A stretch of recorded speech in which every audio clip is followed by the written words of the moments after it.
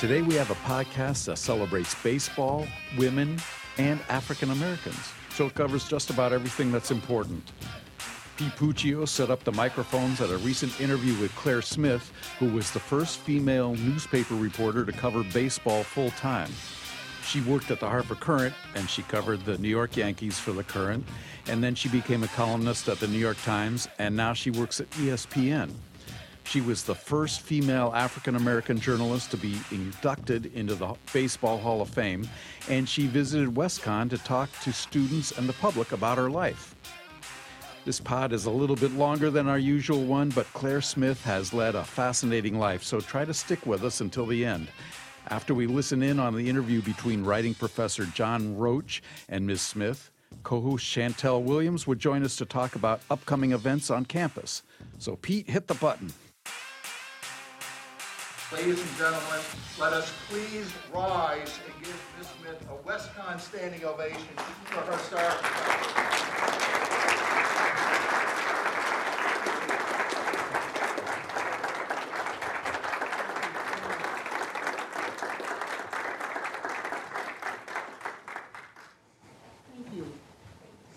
Where's Jim Smith? This is you did this. My first editor at the Hartford Courant, who hired me after I stopped crying over the death of the Philadelphia Bulletin, is here tonight. That was 1982. Thank you for bringing me to New England. Jim Smith, give it a round of applause. I know how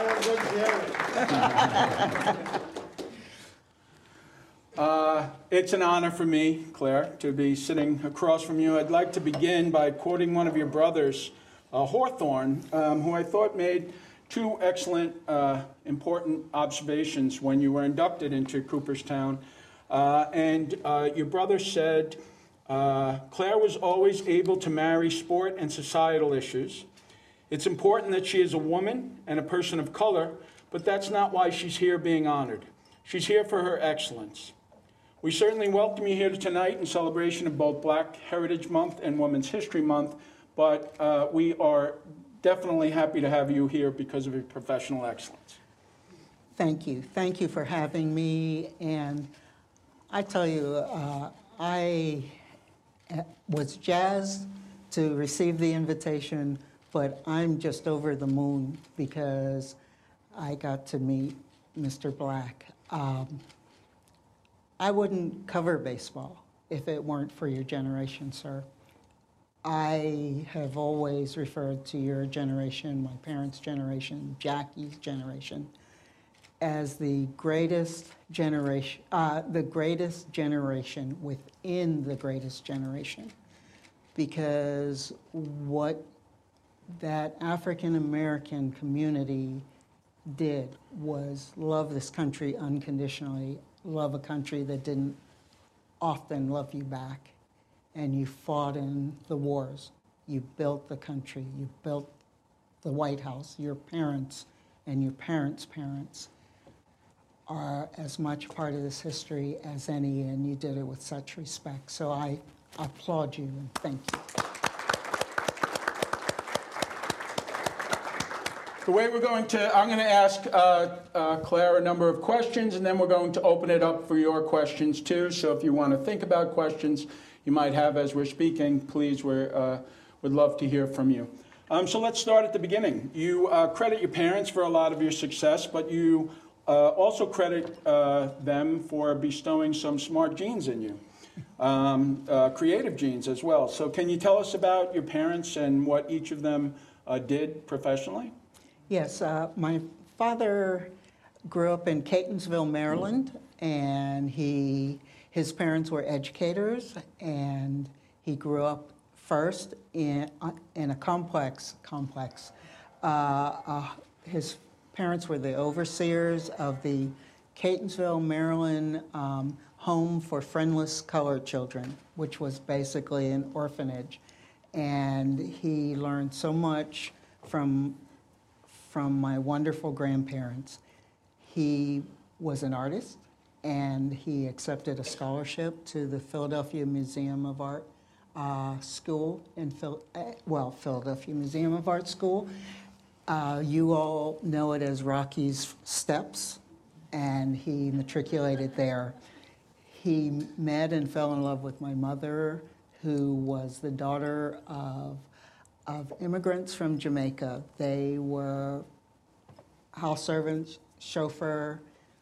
My mom was born in New York City, but she was not well when she was born, so they sent her to Jamaica to be reared for a while by her grandmother, who was basically a country healer, if you were, midwife healer, and she nursed my mom back to health.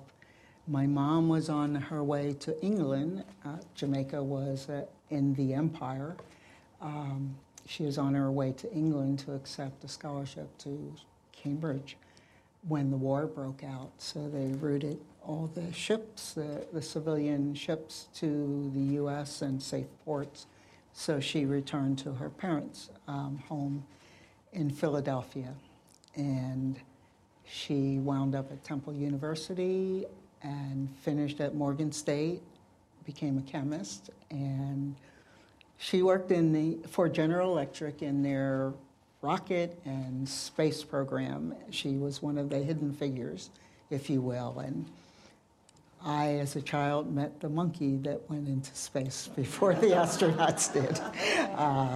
I met him at the GE facility in Philadelphia. And she was my hero, and my dad was my hero, and they did very exotic things. She used to go off to meetings for General Electric scientists at a wondrous place. It was a magical name for me, Schenectady, New York. And I just couldn't imagine what that must be like to get on a little prop plane, and as she waved to us and went off to Schenectady, New York.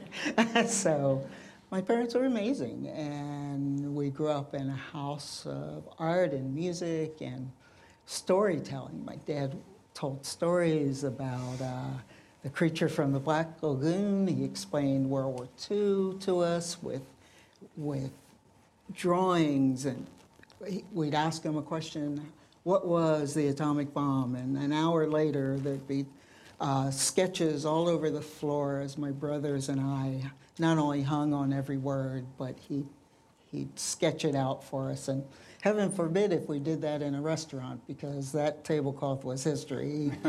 He'd sketch on anything that was available. So we were very, very, very fortunate.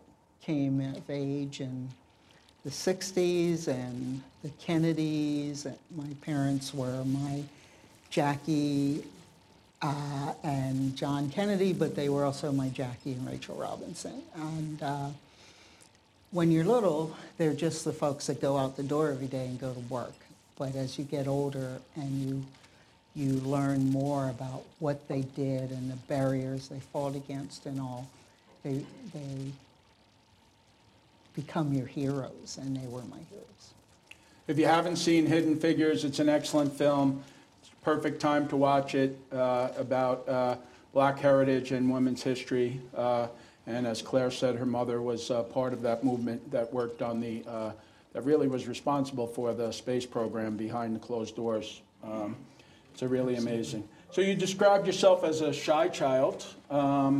And was writing an outlet? Was it easier to write rather than speak, and whether it was in school or elsewhere?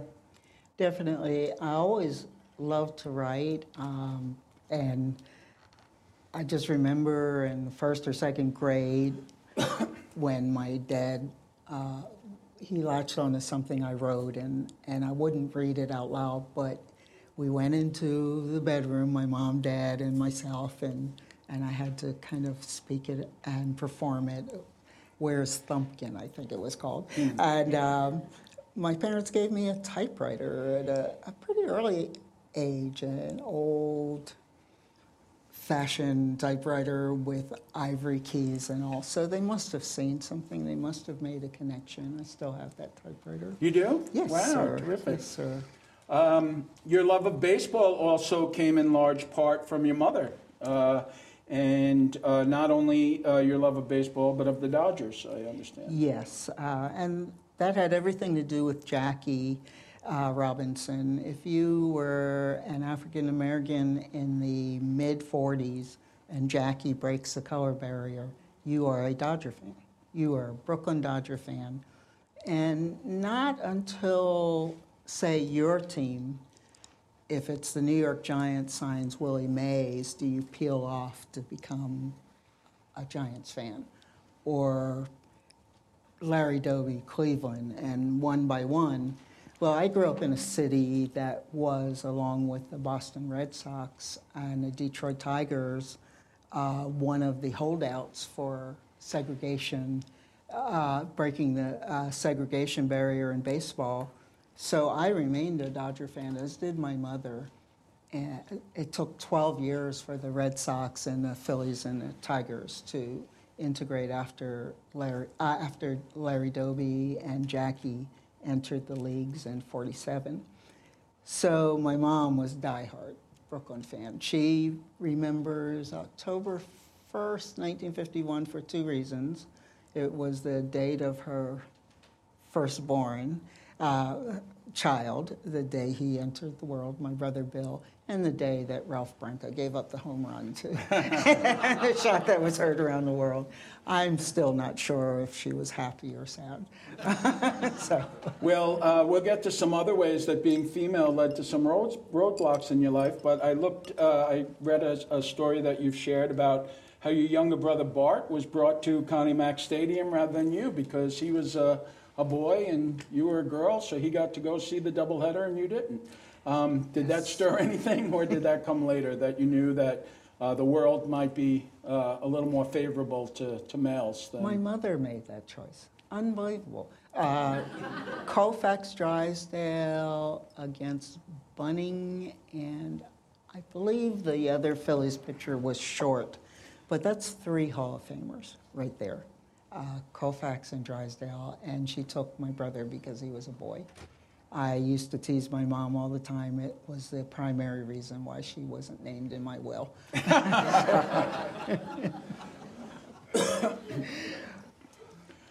In your Hall of Fame induction speech at Cooperstown, you recalled hiding under the covers with your transistor radio past your bedtime, listening to baseball games. Sometimes even from the Montreal station, you would listen in French. Yes. So what do you remember about those times, about the magic of baseball that drew you to the game and turned into the passion that would lead through your life?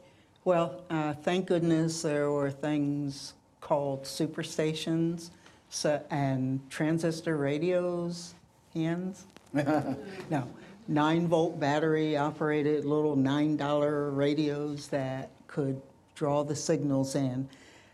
I was a Dodger fan. I had no chance of hearing the Dodgers unless they came east of the Mississippi. And then you'd pick up those superstations, KMOX, the Mets, the Atlanta, Cincinnati on a good day. And I grew to recognize the voices, the Jack Bucks, and just followed the Dodgers whenever they came east. I loved listening to them in English and did so until the Toronto Blue Jays came into baseball and the Expos lost their English-speaking station. So I started listening to the Dodgers Expos games in French. Le Lanceur, pitcher, Le Derrière, catcher, and I started being able to kind of sort of figure it out along the way. But I just followed them. I was shy. I didn't have too much of a social life, if you will. Being in the cutting edge of integration in the 60s, mid-60s, and early 70s, it had its pluses and it had some minuses. My parents wanted the best for us, so we went into neighborhoods that didn't always welcome us, if you will. And but being shy, if you're one of 12 African Americans in a high school that numbered over 3,000, and 2 of those 12 are your brothers, your opportunities to get out and do things were sort of limited. They were great. They both looked like Sidney Poitier. They had it made, but I had baseball. So this isn't giving anybody an idea of what to do if you want to be a successful Hall of Fame writer, but you dropped out of college at one point. You said that you felt, you described yourself as feeling invisible and insignificant at that time and sort of lost. Can you talk to us about that? Sure. You know, how you felt, and then we'll talk about how you got out of it. As I said, the high school experience was rather suffocating for me, so I really, really was enamored with the pitch that I received from Penn State, which was on the verge of admitting its most diverse freshman class ever. And the idea of going to school with a large population of freshmen that looked like me, that I could for the first time look across the classroom, see someone like me, it really tugged at me. But there are 30,000 students at Penn State at the time, and I got up there and I felt lost, absolutely lost, because I was a suburban kid and found out that I didn't speak urban American. I didn't speak any of the languages that were swirling around me. The kids from Philly knew each other. The kids from Pittsburgh knew each other. I didn't know the dances. I just was so much cliche alert, fish out of water, that I again withdrew into my room. There wasn't much of a change. I also thought I wanted to be a lawyer because I really wanted to be a politician. I wanted to go to Congress and run for president. There's still time. Yeah. And I took some pre-law courses, and it was like, oh, God, no, I can't do this. So I was lost academically and for a while. And after a while, I just said, I have to go home. And I went home for a while, and my dad's like, I am so tired of looking at your face. What do you want to do? And I said, I love baseball. I would love to work in baseball. He said, well, go back to school. We've got you. Go, just do something. Go. And that was after a couple of years of working in retail, Woolworths and Bamberger's, which was the forerunner of Macy's. They had my back. And I went to school, went to major in public relations at Temple University. And in order to get a public relations degree, you had to take at least one journalism class. Oh, did I do that? Yes. Sorry. Well, Thought everybody was going to clap when she said that. That was the hook. Professor Jacqueline Stack, from day one, she had me. And I said, I don't want to work in baseball. I want to write about baseball. I want to write my own ideas, my own thoughts. And that was my goal from that day on, to be a baseball writer. So I finished up. I actually had a job at a newspaper before I had the degree. And it was great. So walk us through some of your early newspaper jobs, your first newspaper jobs. Bucks County. Right? Bucks County Courier-Times, the suburban paper that serviced my Middletown Township, Falls Township, right above Philadelphia. It was the first job I had, and I started out by just writing for free.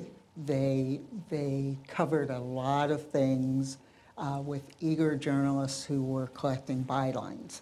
And so I got to review concerts and go to town hall meetings and just doing the little things that they just didn't have a large enough staff to cover, but moved inside eventually and actually laid out the national section of the paper, which was the second section, and I learned how to put a page together, how to edit.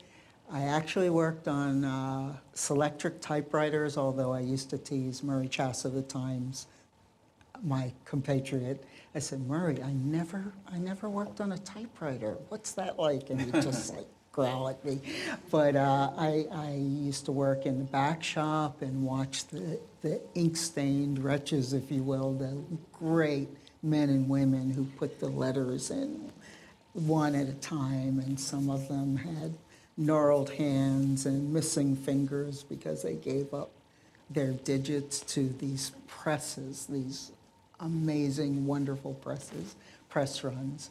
I never lost track of my goal, which is to cover sports. The paper, unfortunately, had a sports editor who had a goal also, and that was to never have a woman cover sports. So I knew I'd have to leave, and eventually I did, and I went to the late, great Philadelphia Bulletin, and that's where I started. I got my start Penn football, women's college basketball. I even got to cover one NBA game, and that was my first excursion into a locker room. And I said to my boss, Bob Wright, I said, but he said, this is what you want to do, go do it. So it was at the Meadowlands. It was the Celtics versus the Nets, and the Celtics had a center, Robert Parrish. The chief. The chief. Never smiled, right? Never smiled. But that was the gentleman I had to interview to do this story after.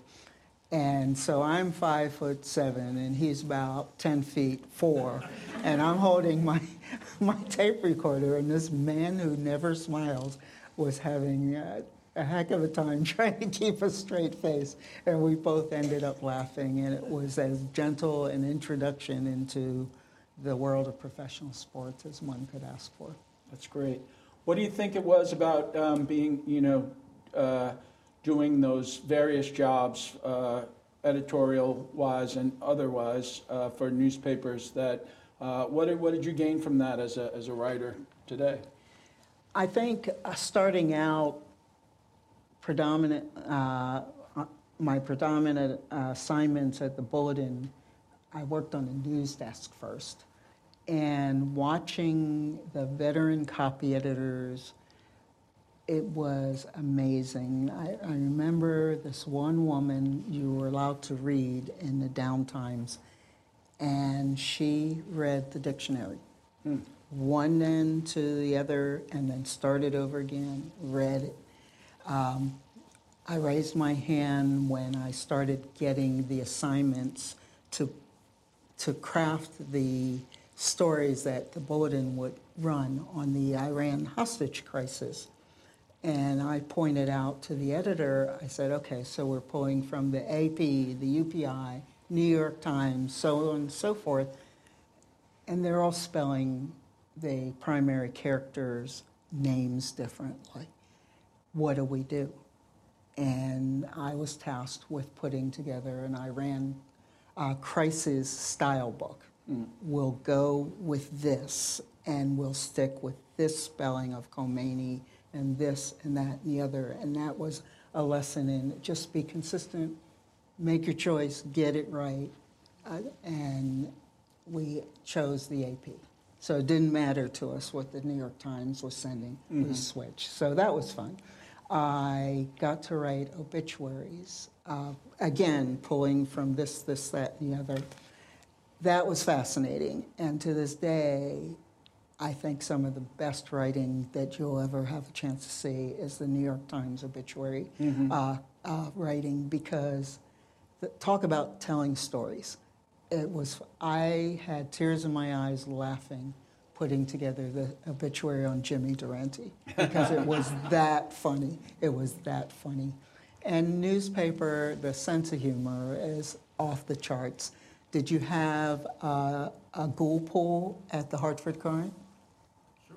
Yeah, every newspaper had it. If someone turned 65 in the world of celebrity, his or her name went into the ghoul pool, and you pulled, and then you pay to put in, and if you hit the jackpot, you got the money, and they picked another name. So who was going to die? Yes, as to who. We called it the dead pool. So which Yeah. celebrity, when they got to be 65, then you would select their name, so you'd get Jimmy Durante or Art Carney or whoever the celebrity was. Right. And if they were the first celebrity to die, you won the pool, and then it started all over again. And nobody made us crazier than Tito and in Yugoslavia, because the reports of his death were greatly exaggerated a lot. So our morgue, we were very, very morbid, I guess, in newspapers, but the morgue was the library, and the Bulletin had I would say, 12 morgues of the deceased newspapers that preceded it. So you'd go, and I went and pulled all the clips going back to the first day that Jackie Robinson integrated baseball. Just wanted to see what the great writers were writing.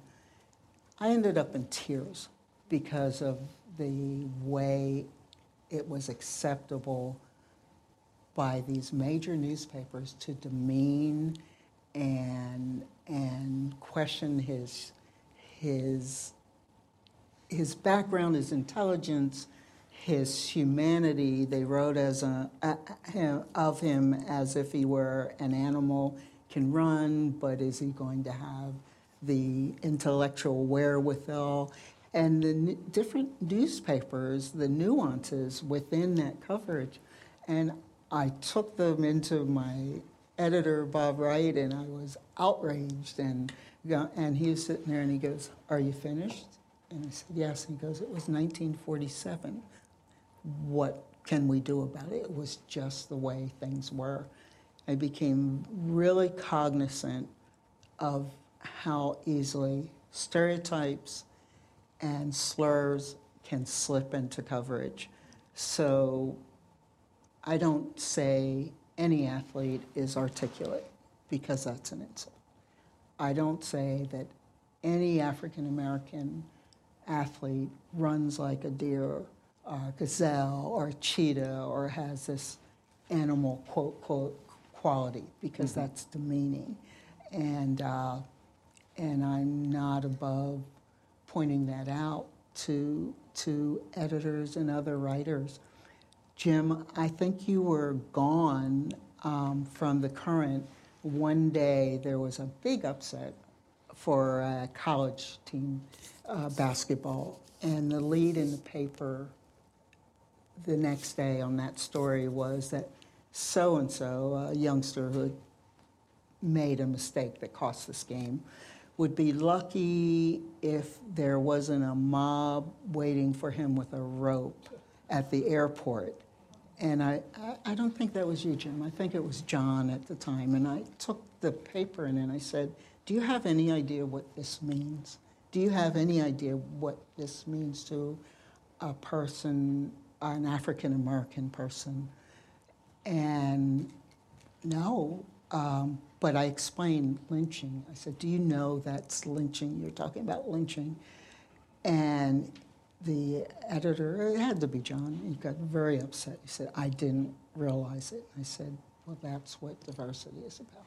That's why we all come together, so we can point out something that's anti-Semitic or just tone deaf or whatever." So that's what I learned in newspapers. How did you end up in Connecticut? The Bulletin folded in 1982, and we were the second major to fold. No one saw this coming. The Washington Star went the year before, and then we folded. At that time, if a major Pulitzer Prize-laden paper folded, editors came in from all over the country, and they literally, by the end of the day of the announcement, it was a job fair. And I knew I wanted to cover baseball. I wasn't doing it there at the Bulletin, but Jim Smith's Hartford Courant was starting this great experiment to cover the Red Sox, the Yankees, the Mets. They were going regional, and they were taking on the big dogs in New York and Boston. So Jim was there, I think, by the end of that first day to interview our sports staff members. I remember you told me, you said, no one would talk about themselves. You should hire Jerry Fairley. No, you really should talk to Mark Hyman. And we were such good friends, but a lot of us interviewed with Jim for the one position he had, and he ended up hiring me. So that's how. Thank you, Jim. Thank you, Jim. Thanks for coming. As Yogi said, thanks for making this necessary. We'll turn the focus to Jim. Did you have any trepidation about hiring, first of all, a woman, and second of all, an African-American woman? Did it, enter your consciousness, or did you just go for the best writer for the job? When the bulletin folded, my boss put me on a plane, and I got down to Philadelphia and walked to the bulletin. And editors were coming from all over the country. I was sent down to hire a baseball writer. Claire wanted to cover baseball. And we had the interview, and her editor, Bob Wright, was with us, and then we went to dinner, and then I made her the offer, and I said, yeah, you're gonna cover the New York Yankees.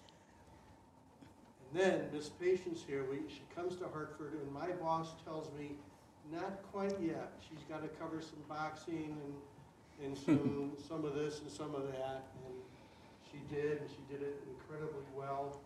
But she wanted the New York Yankees, and by God, before the season was over, she was covering the New York Yankees. So Claire was the first female full-time beat writer to cover a major league team and covered the Yankees. What was it like? So, that's an amazing breakthrough there, but now you're the only woman in the all-male press box. What was that like? We'll get into a little bit about the response from players and managers and coaches, but what was it like, getting along with the men? Did they welcome you as a colleague, or was there resistance? And was that because of your gender, because of your race, because of both? Okay, let's start. I really need to clear this up, if only for the women who broke through that door before me. I was the first full-time beat writer, but New York City was the place where Sports Illustrated and Melissa Lutke filed the suit. 78, I believe. I started in 82. So there were other women, especially on the East Coast, okay, in the major metropolitan cities of Boston and New York and down through Philadelphia and Washington. There were women who, much braver than I, who had smashed through that barrier before. I was the first full-time beat writer, and I was so fortunate in coming into a baseball setting, the Mets and the Yankees. Yankees had to be sued to open the door. By the time I got there, they were darn proud of the fact that they had equal access rules in place that would not be violated by anyone in uniform whatsoever. I never had a problem with the Yankees, never had a problem with the Mets. When you got off the beaten track of the Northeast Corridor and went into towns where they might have two reporters and neither of them was a woman, but you had to go into that clubhouse, then you were hoping that no one would have a heart attack when they saw you, or you wouldn't have a problem. But East Coast, West Coast, Chicago, places like that was fine. The support from our fellow writers was outstanding. When the Yankees lost the lawsuit, they recruited one really prominent writer in New York to try to talk the other writers into boycotting, not going in the clubhouse if Melissa went in. And all the other writers ignored that prominent writer and said, she's got a credential, she's going in, we're going in. And that was usually the sort of support that you got. So that was good. you can legislate out the closed door policies. You can't legislate away ignorance. So a lot of my friends had really, really, really hard times. I had one bad day, and that was in Chicago in the '84 playoffs. I had so many friends who had 5 bad days every week that they covered because they were in some Neanderthal city or clubhouse or what have you with teams that wouldn't spring to your defense or turned a blind eye to what was going on. So I'm often asked what was the bigger issue, race or gender. It was never a contest. It was never even close. Gender, you just run into some troglodytes. Race was a really, really dangerous place for a racist to go because back in the day, there were a lot of African American players. And they let me know, they let female writers know, not in our clubhouse.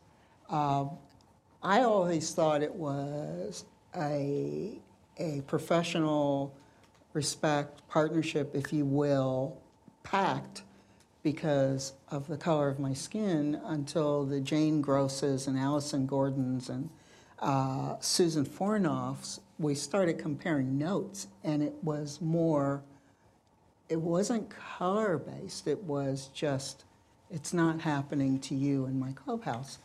So in the early 80s, the organization formed, Association for Women in Sport Media, awesome, formed up, and we had a convention, first convention out on the West Coast where the founders, they were mostly based on the West Coast, so they pulled together a convention, and they invited some athletes who had been extraordinarily supportive.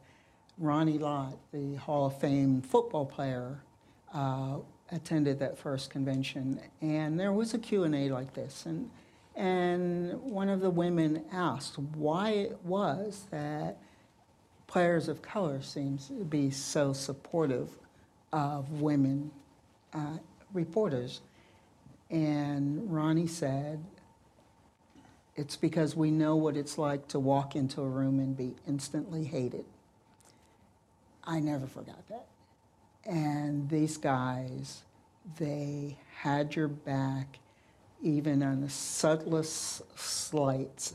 I remember sitting in the dugout interviewing Ken Griffey Sr., and a player, one of his teammates, walked by, and he said something, and it was blue. It had curse words in it. Cursing didn't bother me.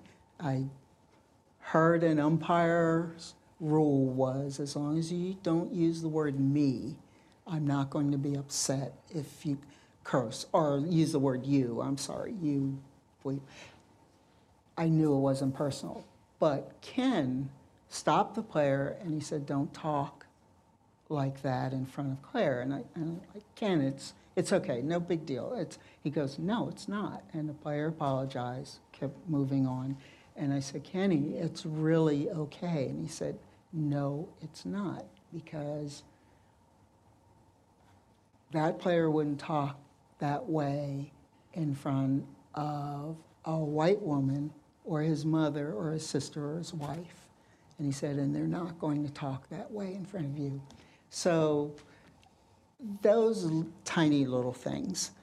84, the Padres, the fellows that gave me a hard time in the postseason had been outed, if you will, during the season as members of the John Birch Society. Mr. Black, you know what that is, but how many other people know what that is? Okay. The political wing for everyone else, the political wing at the time of the Ku Klux Klan. And so these guys were just experimenting. It's like joining the Communist Party club because someone in your frat did or whatever, and then you move on you're in the Klan one day, and then, or the John Birch Society, and then maybe you're in the NAACP the next day. But they were just experimenting. But it turned out that there was a fourth member, and that player was traded to the Yankees, a pitcher from Long Island. And he had joined, I guess he was curious or whatever. But it came out in the paper, this was before the playoffs, but it came out that the Yankees were getting a John Birch Society member. And the Yankees at that time employed Oscar Gamble, Jimmy Wynn, Ken Griffey Sr., Don Baylor, Dave Winfield, Willie Randolph, on and on and on. They had a clubhouse guy. I'm wandering all over, but there is a point here. The clubhouse guy that organized the lockers, who sat where and all, he dated back to Babe Ruth's era. I mean, he went way back. He looked like he was born in his 70s. And he grew up in the clubhouse. He didn't have a formal education. He was a kid when he started.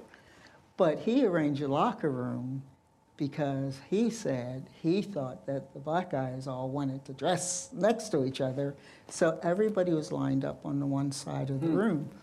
And this ex-Padre comes in, and he's across the room.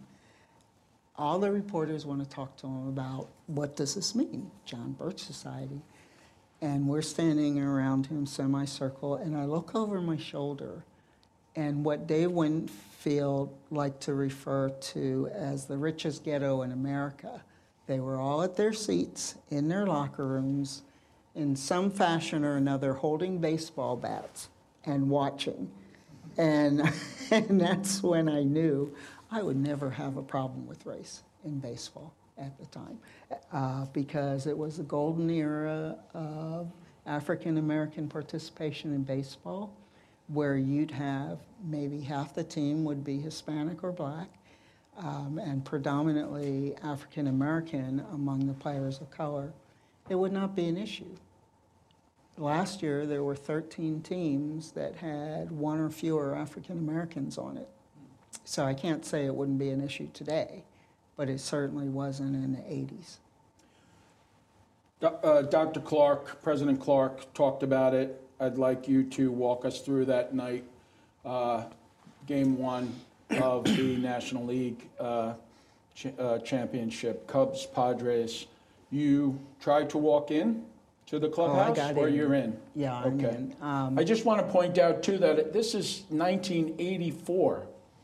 You know, it's not 1954 or 1964. This is past civil rights. This is past the women's lib movement. It's recent history for most people in this room. It's 1984, and when you think about it, it seems like a story out of 1954, 1964. But sorry to interrupt. It's also 6 years after the SI lawsuit that opened the clubhouses. But you have two leagues, two distinct leagues, American and National. And the National League president, Lee McPhail, had a rule. If you had a credential, you had access to every National League club. The American League was much more laissez-faire. If you had a credential, then you clear it with whatever team you want to cover, and if they say no, then you don't have access. So there were a handful of teams that said no, the Expos, the Reds, the Braves off and on, but definitely the Padres. And do you think it was because you were, just because you're a woman, or do you think the fact that you were black? Oh, no, this was across the board. This was Jane Gross, this was Helene Elliott, this was any woman. In the National League, you had to figure out where the hot spots were and the places, basically to avoid, because they weren't going to change their policies. The thing is that we cover two teams, the Hartford Courant, and we had a Red Sox writer, and the Sox, if I recall correctly, were going to the postseason, so that Red Sox writer was going American League. I got the short straw and I drew the National League. I had worked in the American League covering the Yankees since 82, 84, so I'm still relatively new. We saw the Padres coming. We knew that they were heading to the postseason. So we started reaching out to baseball. Claire Smith's covering, we want you to know. And the league assured us. They said, oh, this is fine. This is not a problem, because their policy ends at game 162. After the regular season, that clubhouse belongs to the National League. And after the championship series, if they move on to the World Series, then that clubhouse belongs to the commissioner's office. She's fine. Okay, I'm fine. So they play the game in Wrigley, and they lose, but I'm the only writer from the Current. You cover both teams, so go down, and I'm in the clubhouse. And the players, the Birchers, start. Predominantly, it's the Birchers start more than chirping. They're cursing, they're yelling, they get out, get out, get out. And the Padres staff, the training staff, the clubbies and all that, they start in too. And next thing I know, I'm being pushed physically on the back, pushed towards the door. Past the general manager, Jack McKeon, I stop and I said, Jack, I'd known Jack for a while, and I said, Jack, we have this letter. I'm allowed in here. And Jack's response was, it's Dick Williams' clubhouse. So they keep pushing me, and as I'm being pushed towards the door opens, and in comes Dick Williams, who had been in the interview room. I do the same thing, and I said, I have this letter, but Jack McKeon says it's your clubhouse. And Dick Williams says, that's right. And he keeps going in, and I'm pushed out. So I don't know how many of you have had the privilege to be in the bowels of Wrigley Field. I say privilege very sarcastically, but it's dank, it's dark, it's 17th century, kind of like Fenway. And I'm there trying to figure out how I'm getting a story written. Henry Hecht of the New York Post is 5 seconds behind Dick Williams, and he's coming in and he sizes it up immediately. He says, what do you need? And I said, Henry, I need quotes. I need quotes. And the Padres media relations director, who had said, we'll bring you players, came out, and he said, who do you want? And I named 4 people to him before Henry got there, and he said, well, the pitcher doesn't want to come, and this and that, and so much for access. And Henry said, who do you need? And I said, tell Steve. And that's Steve Garvey. I'd known Steve since I was in college, having met him as a fan and talked to him about my dreams and desires of being a baseball writer, and he always encouraged me. So Henry went in, and Steve was surrounded by reporters addressing this loss. And Henry went up to him and told him what had happened. And Steve, according to Henry, excused himself from this scrum and came through the door. And as soon as I saw him, brave me, I just started to tear up and fall apart. And he came over, and he, to this day, I credit him with saying the most important thing an athlete has ever said to me. And that's, I'm going to stay here as long as you need, but remember you have a job to do. And it was his verbal slap to get at it and stop feeling sorry for myself, and asked him some questions and thanked him, and I had what I needed. I had the loser's interpretation of the game, and I went over to the Cubs, and they were just spitting fire because there were several ex-Yankees on the team that I had covered, and the word had gotten back to them, and they were just like, in our house? They're coming in our house and doing that? And not in our house. And they were just furious, Don Zimmer and George Fraser and some other folks. And that was that. And John Pessa, my editor in Hartford, I think if he had their phone numbers, he woke up everybody in the National League, everybody in the commissioner's office. And the next day, poor Peter Ueberroth, in his first week as commissioner, was hit with this story. John Bircher's pushed black reporter out.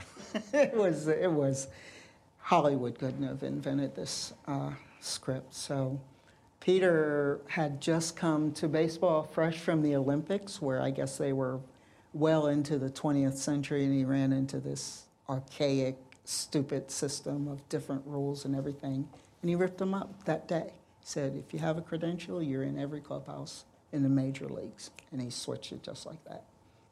So that was... Did anybody else in this room have Major League Baseball rule change because of them, or just Claire? I just wanted to make sure. Yeah.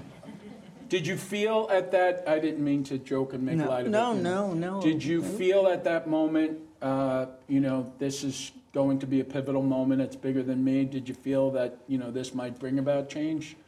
Did you think that it got to such a ridiculous point that maybe somebody will put their foot down? Or were you so concentrated on getting your story and also, that you had a job to do that it's only in retrospect that you realize, what a pivotal moment it was, not for you, but for baseball? There were so many emotions, and one was that all of my peers, they stayed in the clubhouse because they had jobs to do, okay? They heard it, they saw it, they were angry, but they stayed. But the next day, their anger started spilling over in print, and it became a big story. No newspaper or TV journalist wants to be the story, and I hated that I was a story. It shook me to my foundation. John Pessa, my editor, you need to smack him in the head, calls me and he says, you're going in there tomorrow if they have to arrest you and drag you out in handcuffs. And I'm like, oh, God. Okay, so no one wants to be that person. And the only people that I let close to me were my fellow women reporters.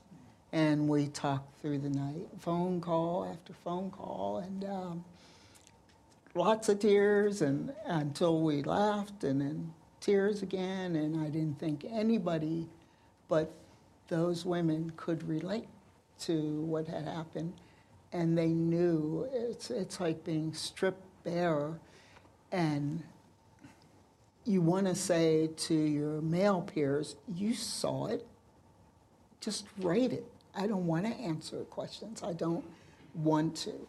So by the time the series got to San Diego, it was a huge story. It was political, it was racial, it was gender, it was an angry mob going after the Padres. They were having horrible things written about them. Dick Williams was just, he was angry. A lot of people were angry, including the baseball writers who were had confronted Peter Ueberroth even after the fact that he fixed this. He came to a meeting and he was literally being yelled at, and he's saying, you don't have a problem. Don't you understand? This is fixed. You don't have a problem. And he's looking at me. He's like, you don't have a problem. I wish it was that easy. But the writers were angry, and the columnists were parachuting in, and columnists have that freedom to write things like Randy Galloway of the Dallas Morning News. The Cubs took the Padres out and threw them in the trash heap like the garbage that they are, type that stuff. It was that ugly. Personally, it took years for me not to be afraid to go through and into the unknown. Even going to spring training every year and knowing that that was the team I covered, the Yankees, I'd sit in the dugout and gather myself before going in. Years later, I started getting messages that one of these John Birch fellows was asking to meet me. Dusty Baker was his manager, and he's like, Dave Jarecki really wants to meet you, really wants to speak with you. And I didn't respond. I see the Giants, and I wouldn't respond. And his story was really tragic because he broke his arm throwing a pitch. Remember which arm? But it turned out that there was cancer in the bone, and it had become quite a sad story, but he was attempting to come back, and Dusty kept telling me he's a good guy, and please do this, please meet him. So then the next opportunity to do that was at Wrigley Field. Wow. In the same tunnel, outside the same door, and we went out into the tunnel to speak. And all the reporters started going by, and they're watching this, and they're like, oh, and you could see the headlines. But Dave said that he had heard over the years what had happened, but he was positive that he hadn't participated, and yet he had been looped into this little group that his name had been besmirched. But he did an interesting thing because he said that he was, I guess, basically a born-again Christian, and what he was trying to do was make amends to people. And he asked me for forgiveness, and which I thought was interesting because if you didn't do it, you didn't need forgiveness. But I knew that I was not the only person in that conversation who was in pain. But I said to Dave, I said, that's not my job. I'm glad that you're having this conversation with your God, but that's not my job. We're both hurt, and I wish you well. But that's the only one. So nobody ever, Dick Williams, nobody ever else apologized over the years if you encountered them? Eric Shaw died when he was committed to a mental institution. One of the players? Yes, I never met Mark Thurman. The fourth person who was identified as chirping at me was Alan Wiggins, who was African American, and that really, really, really, really crushed me. I saw him years later. He was a Baltimore Oriole, and I'm walking across the field at Memorial Stadium, wide berth. I saw him, I knew who he was, and he kept looking over his shoulder, and he finally said, do you know, he said, I know you. And I said, yes, you do. And he said, you're a reporter from Chicago. And I said, yes, I am. He goes, how do I know you? And I told him my recollection. And he said, I would have never done that. But I knew that he did. And that was that. Dick Williams, I didn't know that it was possible to hurt more. But I'd seen Dick around the Yankees, and he came aboard as a Steinbrenner advisor. And he was still a little snarly and everything. I knew he knew me, and At one point, a scout brought me over and said, "Oh, do you guys know each other, Dick Williams?" And I said, "Yeah, I know you." And I just walked away. Years later, after Dick was inducted into the Hall of Fame, we ended up on a committee together, a veterans committee, to decide if a certain group of players would get another run at this. And I told Jeff Idelson, the president of the Hall of Fame, I said, I don't know about this. I don't know. And he said, "I think he'll be okay." So we show up for a reception as this committee comes together, and Dick Williams runs up to me and says, "I was reading your biography, and what a privilege it is to be on this committee with you.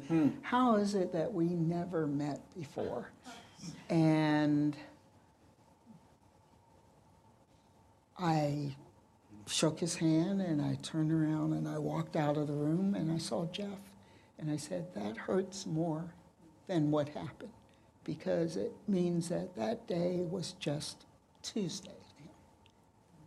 And I think that he was probably dealing with some mental slippage there, and he was a really hard drinker back in the day, and he had been sober for a long time.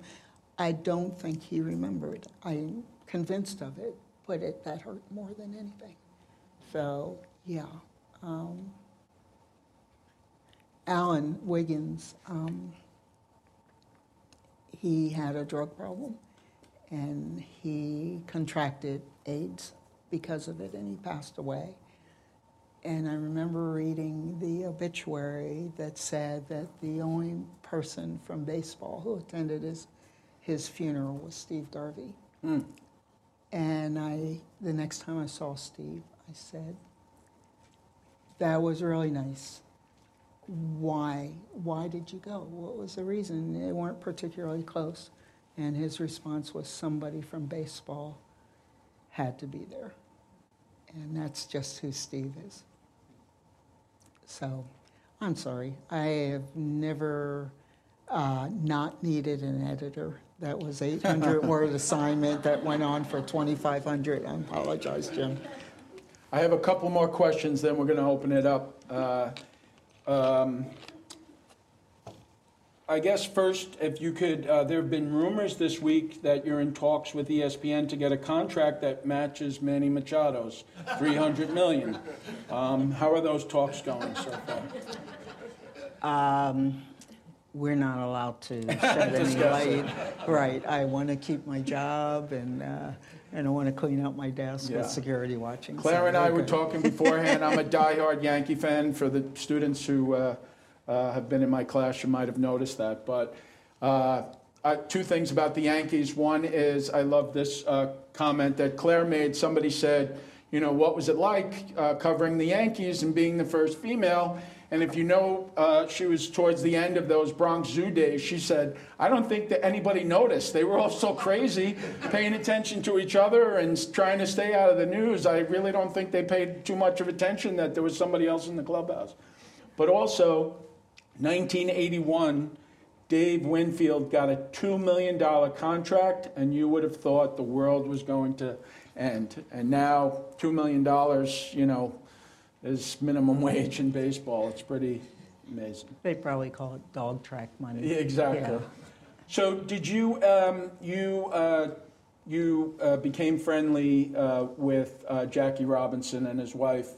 Did you ever get the opportunity to tell the Robinsons what their life meant in your life? I never met Jackie. Okay. He had passed, but I've had so many lovely moments with Rachel Robinson and Sharon. Sharon is just their beautiful daughter who's really picked up the baton of community service and social activism. Their foundation is amazing. They work with college undergraduates, graduates. They pour so much money into the efforts to get students as much access to higher education. As a matter of fact, I just saw that The woman who won the Oscar, not for the, Regina King? no, this was one of the two women, non-actresses. Set design? Right, A for- costume right. design. Costume design for Black right, Panther. and the second woman was a Jackie Robinson Foundation graduate. Oh, wow. Yeah, it was pretty cool. So Rachel was on the stage in Cooperstown in 2017 because she was given the Buck O'Neill Award for community service. And she's just a beautiful woman. She really is. She's just wonderful. Part of your Hall of Fame speech, you said, "Today I humbly stand on this stage on behalf of every single person in my profession, in baseball and beyond, who is stung by racism, sexism, and other insidious biases, but persevered." What, in your experience, gave those so many people, the heroes that you point to in your life, and yourself, what do you think drove those people to be able to take a stand, to persevere, and stand up for what was right? Do you think there's a commonality in being able to stand up for what was right in the face of such hatred and anger? Well, I'd like to think that Mr. Black's generation looked at his parents' generation and said, each individual said to themselves, what I'm going through can't compare to what they went through. I look at my parents' generation, Mr. Black's generation, and I say to myself, this is nothing. What, the Padres don't want to talk to me because they don't know what a towel is? I've seen my mother chased out of stores. I've seen, I've heard the stories. I have suffered nothing compared to what they suffered, and yet my father's grandfather was a slave. So I know that he looked at his life with his college degree and his ability to have art shows and break barriers in his own very wonderful way is nothing compared to what his grandfather went through. So just to give you an example, I toured a lot with Larry Doby and Joe Black, Faye Vincent, Slick Surratt of the Kansas City Monarchs, and we went to college campuses where those gentlemen talked about the Negro League experience and basically talked about America in the first half of the last century. It's a different world, and the students used to ask questions about, well, why didn't you just demand to be put in the same hotel? Why didn't you say, I'm sitting at this restaurant and you have to serve me? And Larry would, with his quiet dignity, explain that these were laws that had badges and guns enforcing them. And he said, I didn't want to die. I didn't want to die. So my mom came of age in those 40s, and she told me a story that just stings to this day. She had a sister who was living in Fayetteville, North Carolina, and that is the home of Fort Bragg. Huge, I think to this day, the largest Army base in the country. So she wanted to visit, and in those days you rode the train, and my mom got on the train and with the box lunch and everything, because my mom had to ride in the cars for colored only. There would be no access to the dining cars or the sleeper berths or anything because it was a segregated train. On this train, this was before the war ended, there were German prisoners of war who had access to, they were going to Fort Bragg, and they were in the dining cars and this and that. And on that train were African-American men who were in military uniform but they didn't have the same rights as the German prisoners of war. And that's just the way it was. So, different world, and I'm glad that none of you have to experience that world. Before we open it up to questions, I think that's a nice time to please say thank you to Claire for being here tonight. Thank you. Thanks. Thank you. Thank you.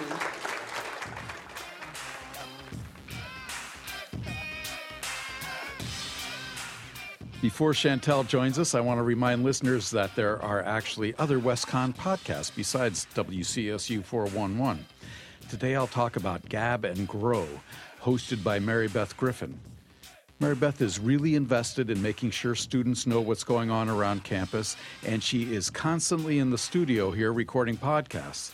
Some recent ones include an interview with Charlie Alexander, who runs Campus Judicial Affairs, and you'll get to know him if you're a frequent violator of the rules in the residence halls. But Charlie's a nice guy, and he won't throw you out of school unless you really deserve it. Mary Beth also did a pod on spring break safety tips, which I'm pretty sure is destined to become a classic. Anyway, students, look for Gab and Grow to learn more about WestConn. And if you're not a student at WestConn, you should be. The university offers a high-quality yet a surprisingly affordable education. If you have questions about enrolling at Western Connecticut State University, send an email to admissions@wcsu.edu. Now, recorded live in the basement of Whitehall, here's co-host Chantel Williams. How you doing today, Chantel? I'm good. How are you? That's good. I'm good. I answered the wrong question.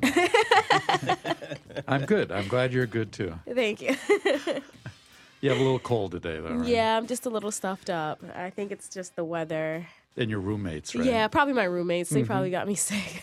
Yeah. I put it on them. That's usually what it is. Yeah. Good. So what do we got coming up besides spring break? Well, there's actually events happening over spring break that I would just like to talk about, just so students are aware. The HPX Nutrition Group will be hosting an online raffle. And it's all about eating healthy, and they know that eating healthy is difficult for college students.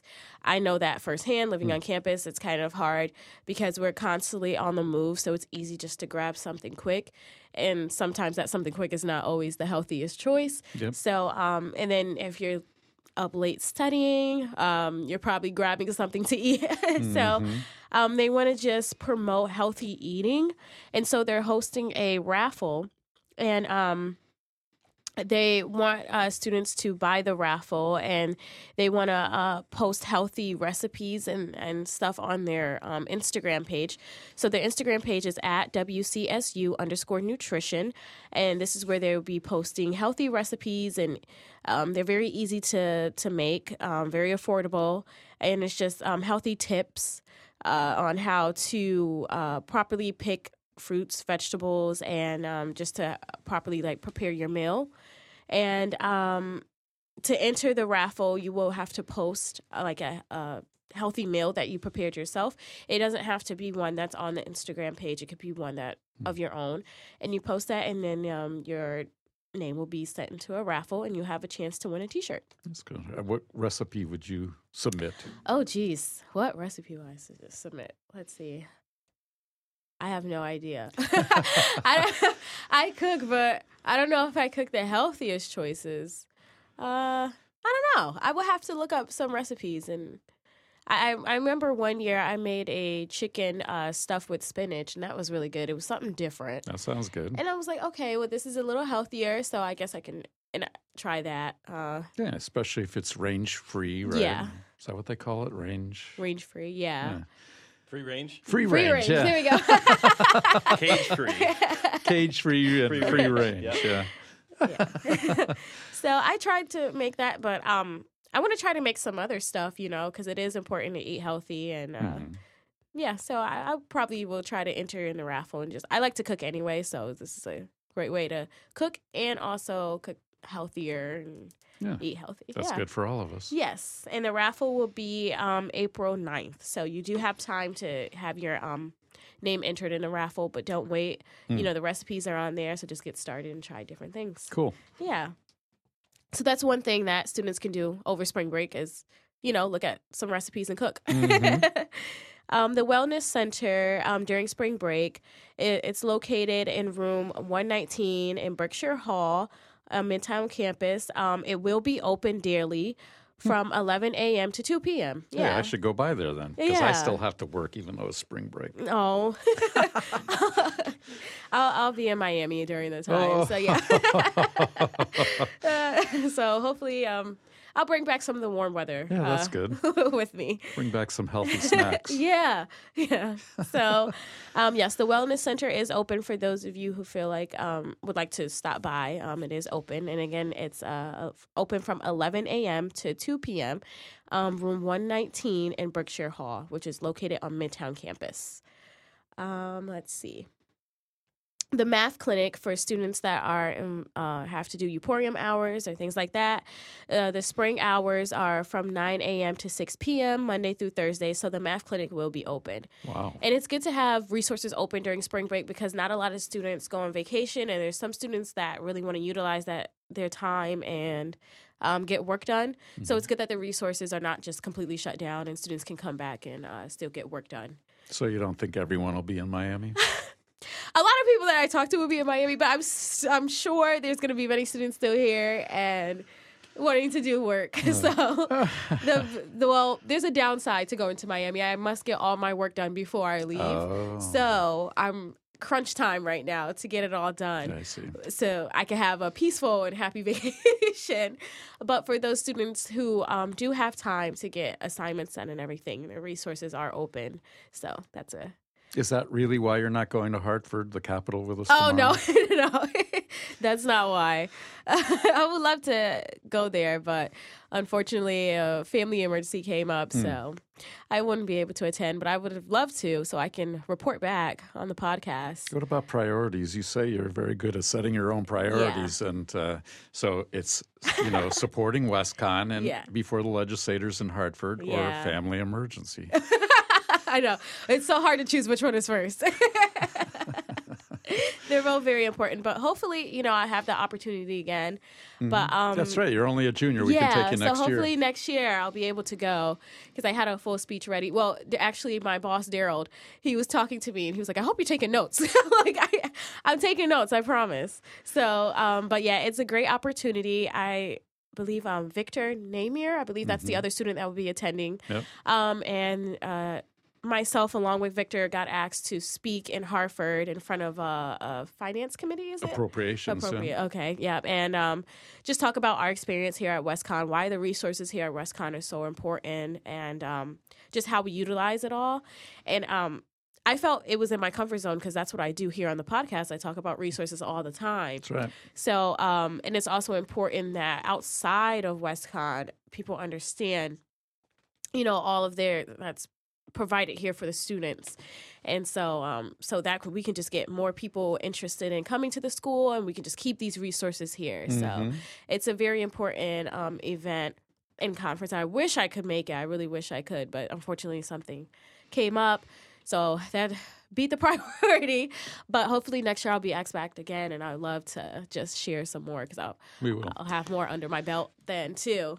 I was talking to the president of the university about this thing, taking students up to Hartford, and he mentioned your name specifically. Oh, wow. So I haven't told him yet that you turned us down. Oh, no.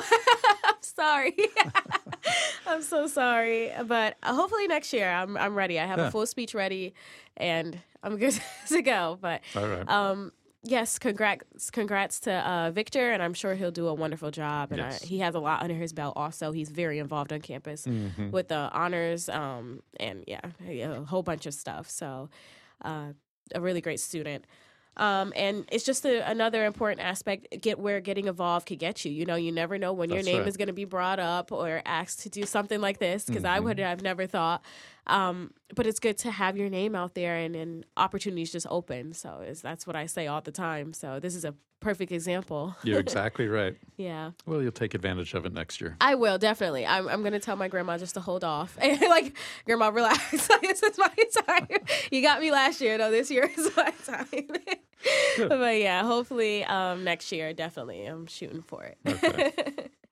As you know, March 22nd, ACSA will be hosting their annual fashion show. I heard it's going to be a great big event. It's going to take place in Whitehall, Ives Concert Hall.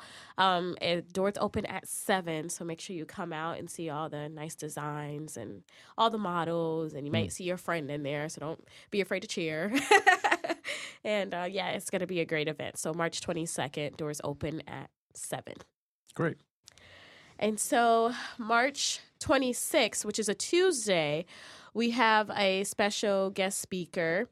She's a former, I think she actually still is playing basketball. I'm not sure.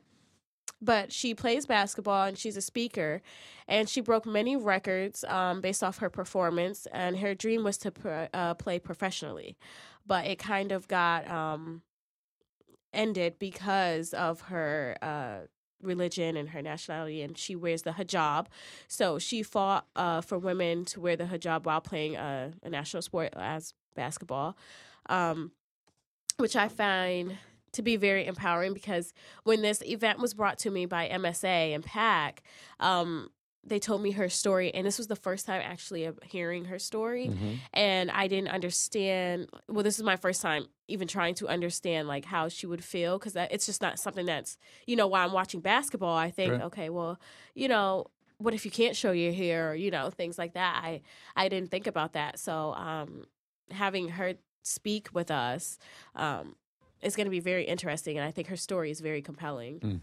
Yeah, so. It is really interesting. I Yeah. think I saw her play in a college game somewhere, and it's, she stands out because she's wearing the hijab, Yeah. and you kind of wonder how it works, but she made it work. Yeah. But you were saying that the WNBA wouldn't allow her to wear it? Yeah, and that's what she was fighting against, because she wanted to wear it professionally. And I think she also got a sponsorship from Nike to like sponsor hijab, like Nike hijabs, which is I think is a huge step, because again, when you're watching the WNBA or even college, women play, I don't see, women wearing hijabs, and Right. and I always, it's something that I now wonder about. Okay, if you are of a certain religion, if you do have certain, clothing that you must wear, how would they accommodate you for uniforms and things like that? And so, Apparently they won't so right, far. which is a discussion that needs to be had. Right. So, yeah, I think her story is very compelling, and everyone should go out and listen to her speak. It's Tuesday, March 26th at 8 p.m. in the West Side Ballroom. Oh, good. Yeah. So expecting a big crowd. sounds like. I'm definitely going to go to it, because I just find her story very interesting, and I just want to learn more about it. And it opened my eyes again, because it's just not something that I thought about. So I think that's the important, to get the conversation going. You have to actually, hear about it and start to ask questions and things like that. So good for her, and kudos to her to not like, bowing down and, Right. not taking no for an answer. So, yeah. And it's free, right? It is a So free you just, like, event. show up. Yes, you can just show up and listen to her talk about it. It is free, so no charge, and it's open to students, staff, and I believe it's open to the outside. I think so, yes. too. Yeah. So come out, and we want it to be a great event, and just hear her story, Cool. Yeah. I think it's going to be really interesting. Even though I didn't play basketball, I think I could find it like her, because I did dance. And so what if I had, my religion prohibit me to like wear certain things, and so it's something that opened my eyes. Yeah. Good. There's going to be a career fair March 27th from 1 to 4:30 p.m. It's going to be in the O'Neill Center, so make sure you come out and, participate and bring your resumes and just see, all the different options there are for different careers. Again, this is another resource that WCSU has for us as students, and it's important that we utilize all of these resources. And so, again, it's March 27th in the O'Neill Center, 1 to 4:30 p.m. That's the big career fair. Yes. Where Yeah. hundreds of students show up, and there's, I think, 80 booths of employers. Yeah, yeah, and that's important, especially because if you're having trouble just trying to find jobs, or you think like jobs are not available in your area, you'll be surprised at how many jobs are available in your career in the area that you are in now. So I think it's important to go out and just open your eyes, and maybe there's another avenue that you didn't think of, and you And never practice know who's talking to interested. employers, too. Yeah. It's a great it's a great way to get like mock interviews or whatever, just to see, get your feet wet kind of, and see how it is in the field. So Cool. yeah. So that's another event that's going on. And the Honors House will be hosting a book drive for the month of March. Honor students of Compassion will be collecting any and all books that are for you or anyone that you wish to donate books. They can drop them off at the Honors House, and they're going to accept them all the way until April. They're not sure of the exact date of April yet, but it'll be for the whole month of March. What are they going to do with them? I think they're going to donate them to community outreach programs. So they're going to donate them towards the Center for Creativity, Compassion, and Innovation. Yeah. So I got a ton of books at home. So I can just load them up and bring them? You can load them. Yeah. You can load them up and bring them, and they'll sort good. them. Yeah. I need to go through my books. I have a lot of children's books because I never really got rid of my books from when I was little. And my mom, she just wanted to hang on to them. I don't know why, but I have tons of books. So, yeah, books for all ages too. So there's no, it doesn't have to be children's books. It could be high school. It could be adult books, like whatever books that you have that you don't want anymore and are in decent condition. You can donate to the Honors House for the whole month of March. Excellent. Yeah, that's a nice thing. Reading is always important, and some students can't always afford books and things like that and resources. So when we have them, it's important to share and just give back to the community. Yeah, you're right. Yeah. And cleaning out is important, too. Yes, it's a great way to do spring cleaning, because hopefully spring is coming around. So I hope so. maybe it'll start, our spring cleaning process, get those books out of there, and then maybe you continue it with getting other things out of there. Yeah. I have to wait till my wife's out of the house, though, because she won't let me get rid of those books. Oh, really? My mom is a total... She throws, like, a lot of stuff away, a lot of important papers and things, and then she goes back to look for them. She's like, oh, I think I threw them away. I'm like, you probably did, because when you start cleaning, you just have a mind of your own, and you just start throwing away. But for some reason, she didn't want to get rid of my books, so I was like, okay, well, that's good. It reminds her. Yeah, I think so. And, of course, she's waiting for grandchildren, too. Right, that's true, yeah. Hopefully my brother will deliver that soon, but I have time, so I'm Yes, like, you do. sure.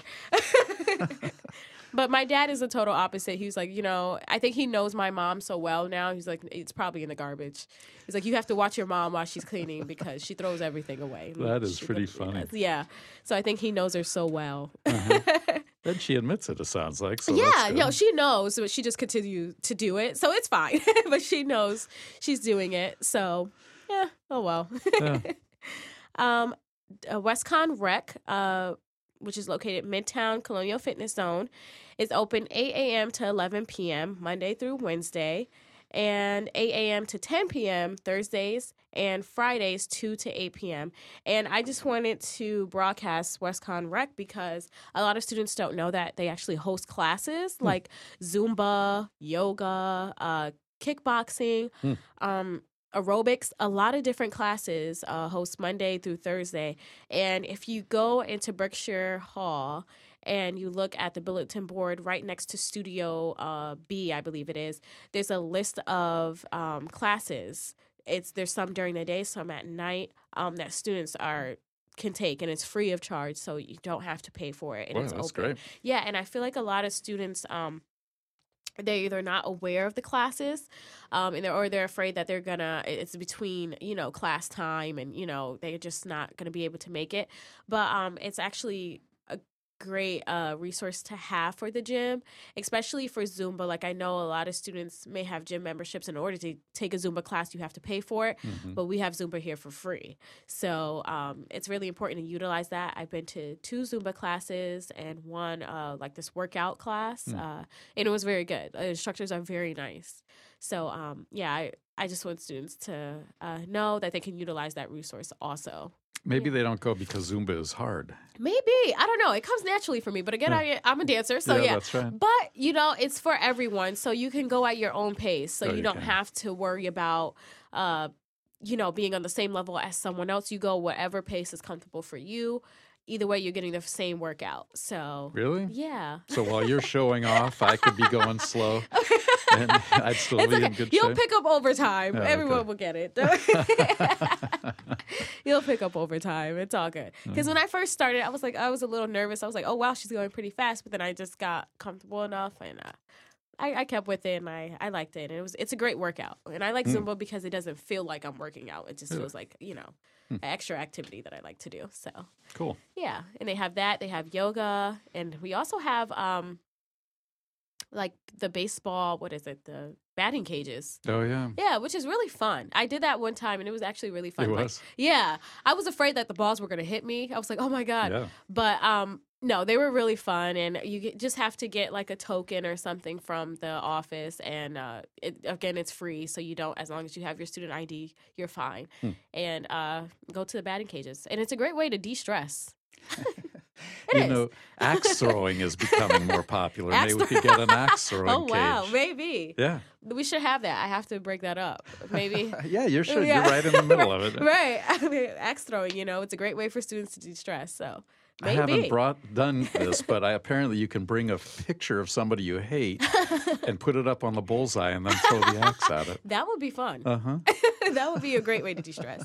Just imagine the stress falling right off as soon as you throw it. Be interesting. Mm-hmm.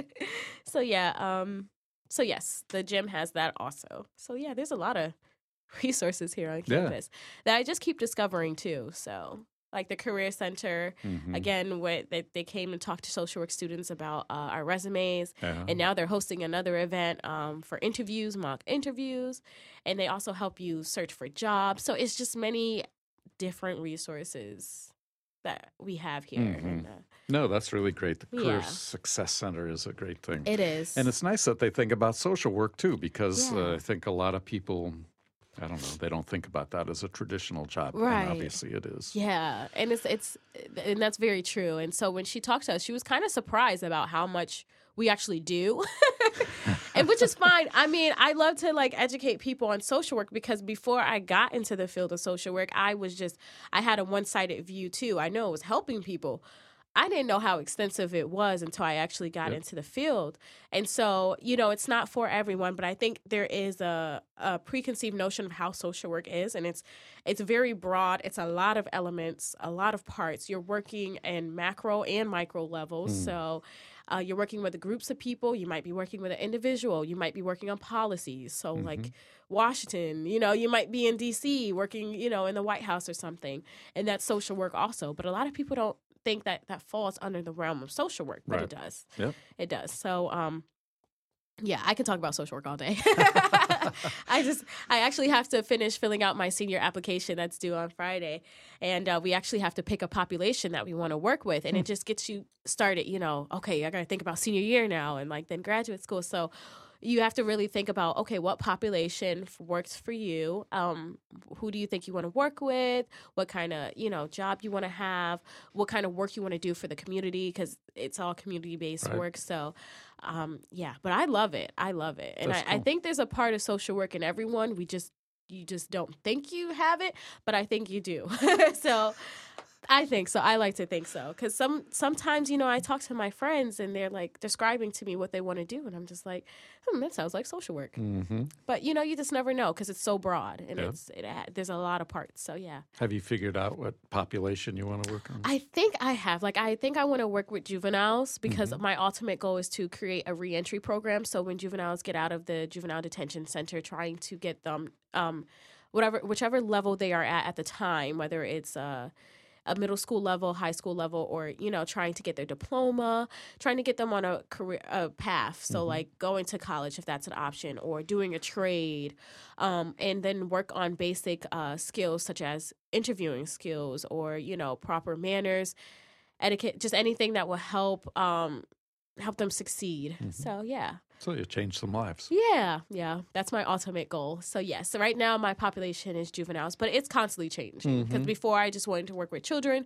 now I'm open to working with juveniles, and I'm open to working with substance abuse clients and domestic violence. So it's a lot. I have a lot of interest. Yeah, you have to have the passion and a heart for it also, and it's okay, because you do hear a lot of stories, and it can be a trigger for you. So you have to be aware of yourself also before working with the clients.